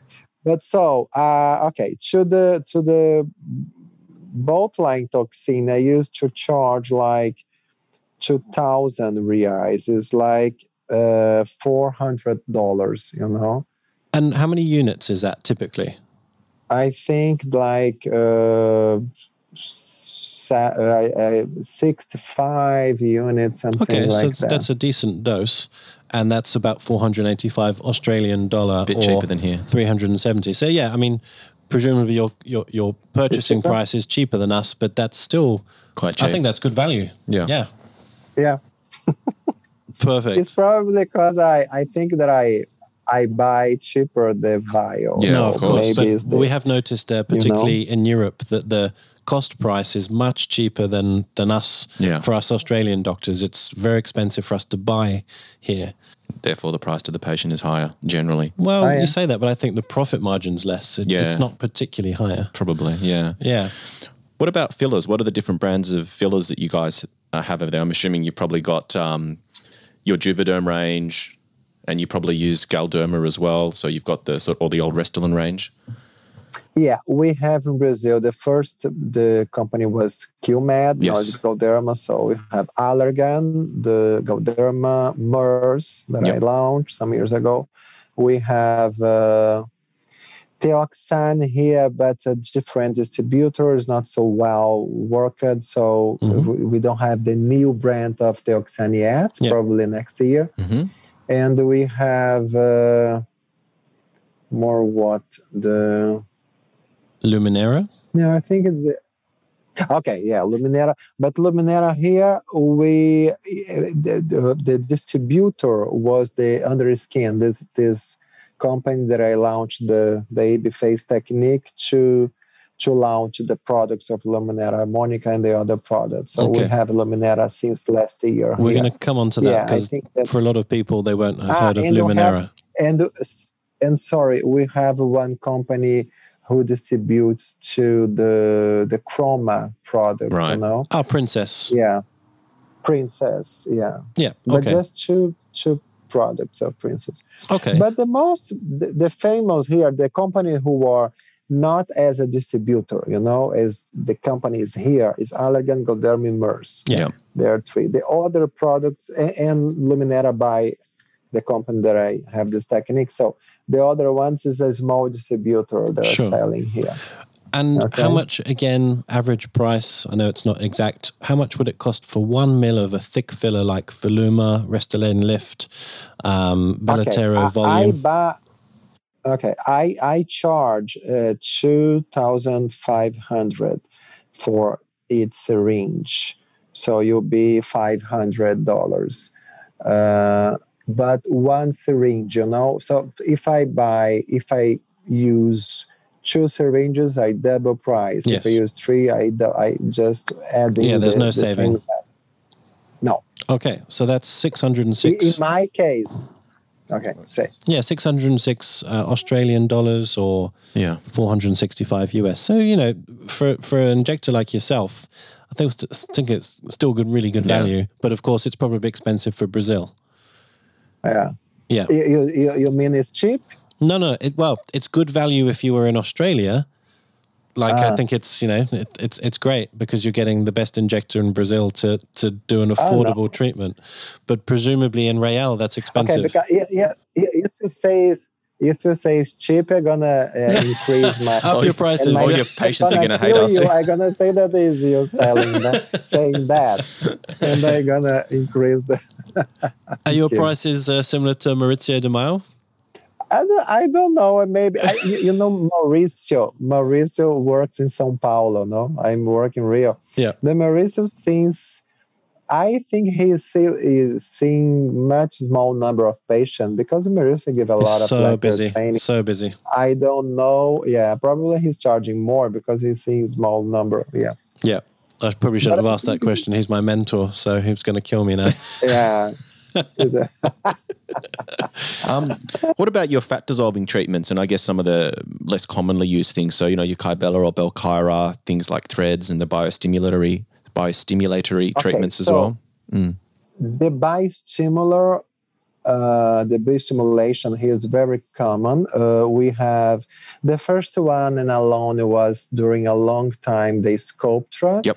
Before Galderma buy, we used to do here. But of course, when Galderma bought, they used to to use better. The marketing came, so the people use more and more. And then when the Rayjets 2 came without MERS, it was not so well worked here, like United States too. After MERS, when MERS assumed that and began to use as a biostimulator and not as a filler, it was a very smart of MERS. And I used to give it the advisory board from them in that period, and we used to say that, of course. And so now calcium hydroxyapatite, the products are very well seen in Brazil and as a competitor to the polylactic acid, of course. And we have the Rages from MERS. We have and the product for Luminera 2 that we are working about. Then we have just a calcium hydroxyapatite with carboxymethylcellulose, exactly like Rages from Luminera brand, that under skin company. The name is Crystalis. We have another company is working another one very similar. The name is Diamond. And we have the innovative Harmonica that I launched last year here during the pandemic to Abiface Technique. And this product is very interesting, you know that, because it mixed the AJ, hyaluronic acid, and calcium hydroxyapatite in the same product. And because the people are been using the calcium hydroxyapatite alone and polylactic acid alone to be stimulation, the competition was very similar. It's different product, but in the same areas to work on the face and the body. Can I just ask you to explain sort of the background to that product? Because for a lot of people, they would have never have heard of this. You know, it was really small print. I just saw it on LinkedIn maybe 2 months ago that Allergan have purchased an Israeli filler company called Luminera. And I was like, wow, that's big news. But most people wouldn't have known about it. So just tell us about your involvement and the product itself. Okay, I try to be not so long. So this company in Brazil, the biggest pharmaceutical company in Latin America, have a company to cosmetic way. You know, they have the Dermocosméticos in Brazil, United States. That brand of them, the name is USK. Is under skin. The name, you know, they sell in the United States, in Brazil. And the manufacturer is in Brazil and in Italy. They bought a company in Italy. So they want to have a filler brands now to begin in the market. They make a deal with me to positioning the new product and choose the products, you know. And then because of my lectures around the world, we know a lot of things. And I knew about this company who have a good AJ line of products, but have these innovative products. They are mixing calcium hydroxyapatite and AJ product. And I used to say this I will not say the name of the companies, but some companies in the past, in my advisory board, you should mix calcium hydroxyapatite with AJ. We should mix. Because I was doing by myself in Brazil and I love the result. When I knew about this, I talked with the CEO and I say, okay, we should go there. We should go. And then we showed that, and then we began to distribute in Brazil by this company. So Luminera, because have Harmonica, this product, and the AJ line. I will explain what is Harmonica. And then when I launch Harmonica with this new technique that I create and position the idea how to use, you know, and we began to show around the world online to Rajaquila, to another colleague, to the conference, to Harvard meeting, to ASDS meeting, and to Monaco meeting. And then the people was knowing about, and then I say, so it was a huge success. And then Brazil, I say to the CEO and the company, say, okay, now you're gonna buy the company, okay, the Luminera, because it's a huge success. But then Allergan bought. Allergan, and then I say, wow. So, and then Allergan called me and say, now you're gonna, they say the sun returns. I say, no, I never left, just doing another work. So, and then now Allergan Bat. I think that it's because it's a very unique product. The other products of Luminera about the just AJ is very interesting too. But Harmonica is the most important one, is because 30% of the syringe is 1.25, by the way, ml, more than one. So 30% of this is calcium hydroxyapatite, and 17% is AJ, hyaluronic acid. So because of that, you have a very good product to restore the loss of volume, to give a good structure to the face, to create something that the patient don't have, or to restore the loss of volume, to do a chin augmentation, jawline, jaw angle, everything. And you have calcium hydroxyapatite without the carboxymethylcellulose, because the carboxymethylcellulose who comes with calcium hydroxyapatite in Radiesse or in other products, the carboxymethylcellulose is just a vehicle, so doesn't have function. Will keep the volume. The duration will be 20 days, 30 days. Just you need to wait the calcium hydroxyapatite, do the biostimulus. But the Harmonica, no, you have the AJ as a vehicle and as AJ, because it's amazing. They're going to have a good duration, a good result, restructure, restore the loss of volume. And as a bonus, you're going to have the biostimulation. So if you work well with this product, is a dream. And then I positioning how to treat the mid face and the lower face with a sequence of treatment. Begin to this part, go here, and then chin, pre-jaw, jawline, and jaw angle. Of course, depending of each patient, depending of the gender, and depending of the facial shape, Question, So, are you injecting this sort of traditionally like an HA, or are you going down onto the bone if you're doing the cheek area? Because of course, it's the calcium component isn't dissolvable, so there's a little bit more of a safety aspect to this new filler. okay, it's a good question. To the mid face, we can do both. We can do below. I not consider with Harmonica the supraperiosteal injection, but some areas I consider submuscular injection, but always subcutaneous injection too. For example, if you're gonna treat the malolateral area before the malar prominence, for example, we can do the orbicularis muscle, the orbital part of orbicularis muscle. You can do a little bit below the muscle. It's not so deep because the muscle is very superficial.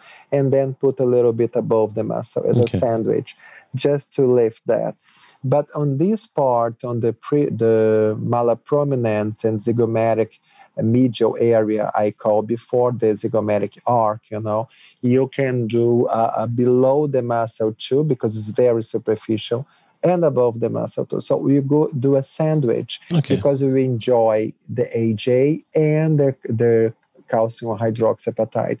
In the jawline and jaw angle, just subcutaneous, because the most common area to be treated, and you define very well this area, and you lift very well this area, and enjoy the maximum of the calcium hydroxyapatite. The pre-jaw above the muscle, to have a biostimulation and a better definition and enjoy the calcium hydroxyapatite.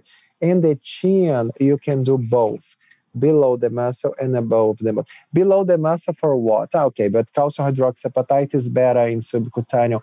But you have the AJ, so you can have a very good result with a good duration and have the biostimulation and subcutaneous layer. But there is some papers that show that you have a fibroplasy below the muscle too. In subcutaneous, you have a good action of calcium hydroxyapatite too, especially where you have is mass, because you can stimulate that. So it's a different product because of that. You cannot think just about subcutaneous because you have AJ together. Yeah. You know, it's different to just calcium hydroxyapatite with carboxymethylcellulose. But I always use together to refinement the AJ alone. Yeah. The other part of the line, you know.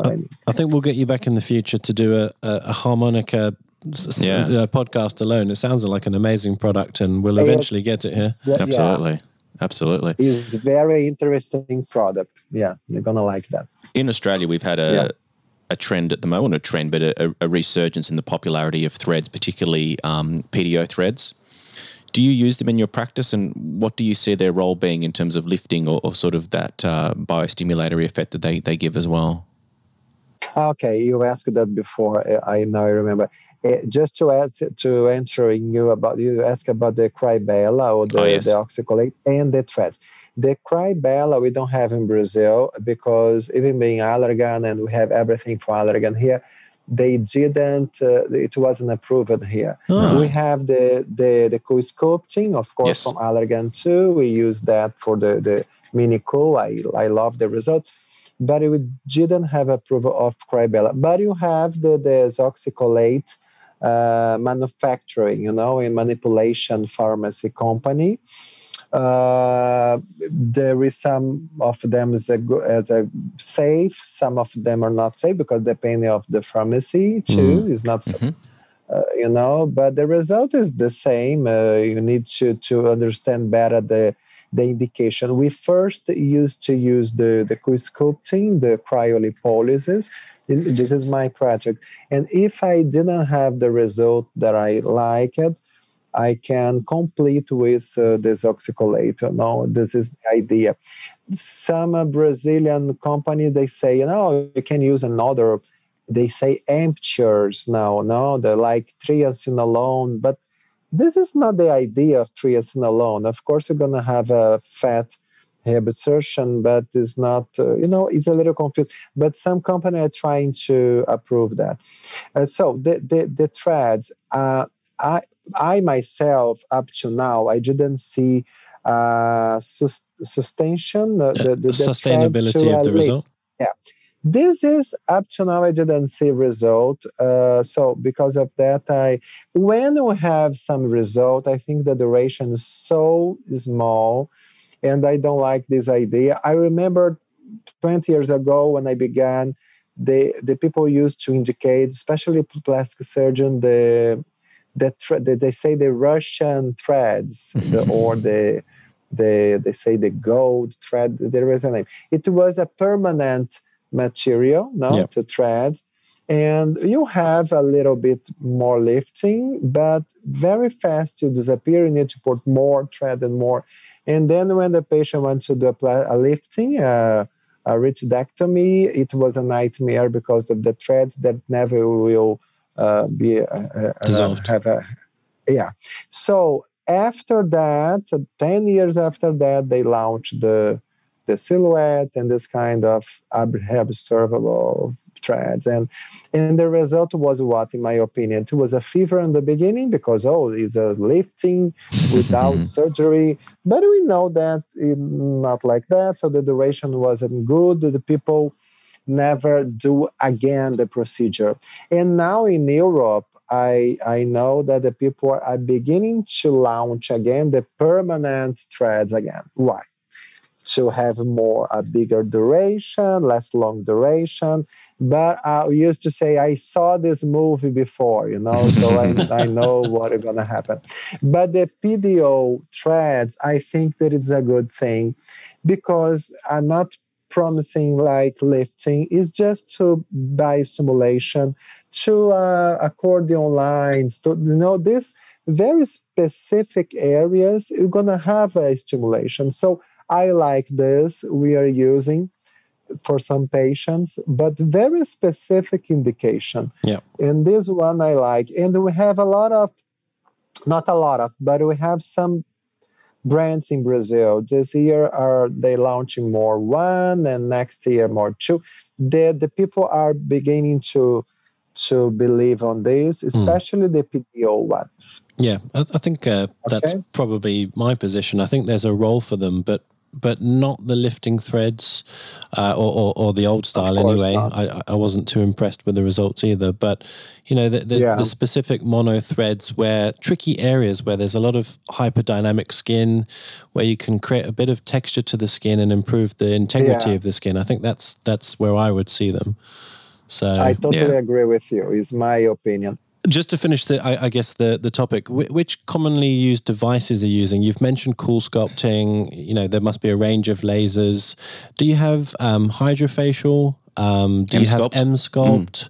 These are the common, quite big brands here in Australia. The M-Sculpt using the electromagnetic simulation. Yeah, we have the launch of 3 companies in Brazil, 2 different brands in Brazil. And when Brazilian company are launching their own electromagnetic product now too. So it's a very fever now in Brazil. We launched last year. It's going very well. Yeah. A few business questions to sort of wrap up. How big do you think the market is in Brazil in terms of number of providers, people out there providing sort of treatments that you're providing, and do you sort of see the trajectory sort of going the same direction and sort of becoming even more popular over the next 5 years? I think there's a very big, because as you told before, Brazil is very young. The population is 35 years old. So they are beginning earlier to avoid the aging process, you know, so this is increased a lot. And they have a lot of time to treat. And the people are living more and more. We have a lot of people 90 years old, 100 years old in Brazil is common now. Wow. You know, so because of that, I have 3 patients with more than 90 years old. Jeez. I have at least 15 with more than 80 years old, my patients. So this is very common. And because of the market now with non-physician, is huge, you know, because it's going to have more and more procedure. And the thing that to finish is as I told you before, in the beginning, the stimulation was the dermatologist and plastic surgeon. Now, a lot of different physicians are doing this and non-physicians. So because of that, will increase more and more, I think. Brilliant. And internet. What are the biggest challenges in running your clinic? What are the barriers to patients coming? What prohibits you from doing more than you want? Anything specific that you can comment on? Okay, in my projects, Andre, the challenge always is to see all my patients and to do my lectures and my publications and the book and the trips, because it's 2 different careers that for me is one, but it's not one, you know, and the social, the personal life and this kind of thing. But to my patient, I think that this is it's not a challenge. It's because the patient wants to do everything sometimes with me, with one physician, but they're researching a lot of physicians too. So I used to have a lot of ones that do laser with one colleague and do skincare with another one, but field injection will be with me, you know. And sometimes in the past, I used to want to know, we're going to treat everything with me. But then I realized that it's not okay. It's difficult. It's not honest. And we can share the treatment of this patient. But the challenge for me nowadays is to share my patient with my team. I have 3 dermatologists with me, gynecologists. So the patient should trust on them, not only me, because one day they're going to die. So they're going to sit with another. And this is my challenge now. And the patient understanding that, and it's good. Yeah. I think, we're seeing it in all sectors of medicine, is this subspecialization, whether it be orthopedic surgeons that just do knees or some that just do shoulders. It makes sense when you're treating people aesthetically as well. How can you be an expert in everything? It seems to be impossible. If you're got a passion for injectables and that's where you want to spend most of your time, then maybe you hand them over to someone that does lasers every day, because they're going to be more up to date. They're doing it all the time, so their skills are going to be more refined. So it only makes sense. I would see that happening with the injectables and aesthetic market as well. I guess just to just to sort of round things off, if you had to have a look into the future, where do you see the aesthetic market going, and more particularly injectables, in the next sort of 5 to 10 years? Or what would your hopes and dreams be for it? You know that yesterday I was discussing with a CEO of a company. We were thinking about that, but we were thinking very drinking, and but then you have something, and I say, oh my God! And if one day the robots, will inject the patient, or maybe the patient wants, okay, I want to have my treatment on the malar area, and then go in a place and the robot will inject. And I was very scared. And I said, oh my God. And my job, my thing that I love to do. But I think the technology is incredible. Now we can do or this kind of thing. I think that definitely the technology and this artificial intelligence, the name is AI, is very present nowadays. But when involve sense of art, and emotional things, never will substitute. So because of that, because it's totally different. What I'm gonna have in the face of a patient to have, she don't know what she wants because she don't need to know. How a robot will say what is more beautiful. If she lives in Japan, it will be different of Brazil. And the miscegenation in Japan, there is no miscegenation. In Brazil, there is a lot. So how can a robot do that? And because of that, even having more and more technology and this kind of thing for a lot of things, to our procedures, I think you're gonna keep the same. Maybe the product will be better with less side effects and more less long duration, but there is a limit for that, in my opinion. I'm going to introduce an idea that might excite you, Andre. So in surgery, I trained as a surgeon. When we talk about robotic surgery, it's not like an automatic robot standing over doing the procedure. You have a surgeon sat in the corner controlling the robot. Doing that. And so the beauty of that is that you could be the injector in Brazil treating David here in Australia through the robot in David's room. And so actually it might open up an incredible market where it's a global injectors market, where you could be treated by anyone, anywhere, but facilitating the physician's skill still. It's not the robot that's doing the skill, it's the surgeon. Yeah. So more of a blending of human and artificial intelligence rather than one taking over the other. Correct. So the robot, of course, it's always going to be more precise, no shaking. It's always going to be the perfect angle and depth, but the surgeon will still have the flair. I was just thinking about when something goes on. Oh no, you have avascular occlusion. I thought the same. Yeah. Okay, you have embolization now. What another? But think about it. You could blend things like ultrasonography into the injecting live, and that would be the best hybrid system of everything. You'd still have this is If we gonna keep to being the leaders, it's okay. I gonna love because you can do a lot of more far from the place. You'll be amazing, but you should decide because I read a paper that an interview showing that the image exams and this kind of thing maybe will finish because the robot can see like 3 million of images of cancer in a place and of ultrasound, and then is repetitive things to do a diagnosis. So maybe this kind of physician will be, I don't know. But in our cases, but I'm telling true. When you have a sense of art and this kind of thing, we need to be on. But maybe the technology can help, like you said. That's brilliant. Amazing. Well, listen, Good point. this has been a really, really fascinating chat, and to be honest, one of our most lengthy. Yes, so it is good. We will end it there. But Andre, thank you for your time and for your expertise. My pleasure. I think for me, what you've given us is almost a glimpse into the future of what our populations will look like in other countries in 100 years or 50 years when we're much more multiracial. So I'm really kind of inspired by what you said, and certainly going to read your papers to sort of understand more about the AB technique, and maybe we could talk about that filler off camera to get a bit more insight into the new technologies that are coming. Yeah. Thank you again. I just want to echo Jake's comments. It's been fascinating and very much appreciate your time. I know you're very busy.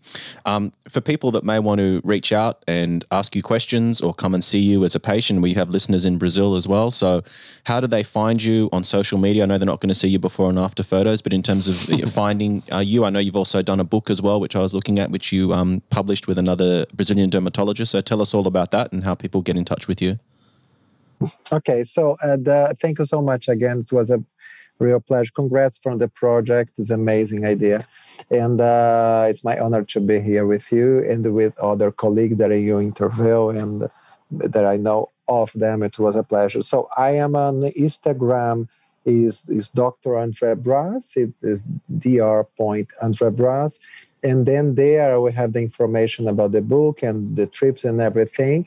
The name of the book is Dermal Fillers, Facial Anatomy and Injection Technique. Is the translation of my anatomy book in Brazil, and have illustrations, 20 chapters. Each one is one different area from Brazil, from the face.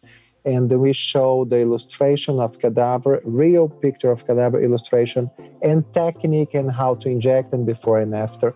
And have videos too for all the chapters.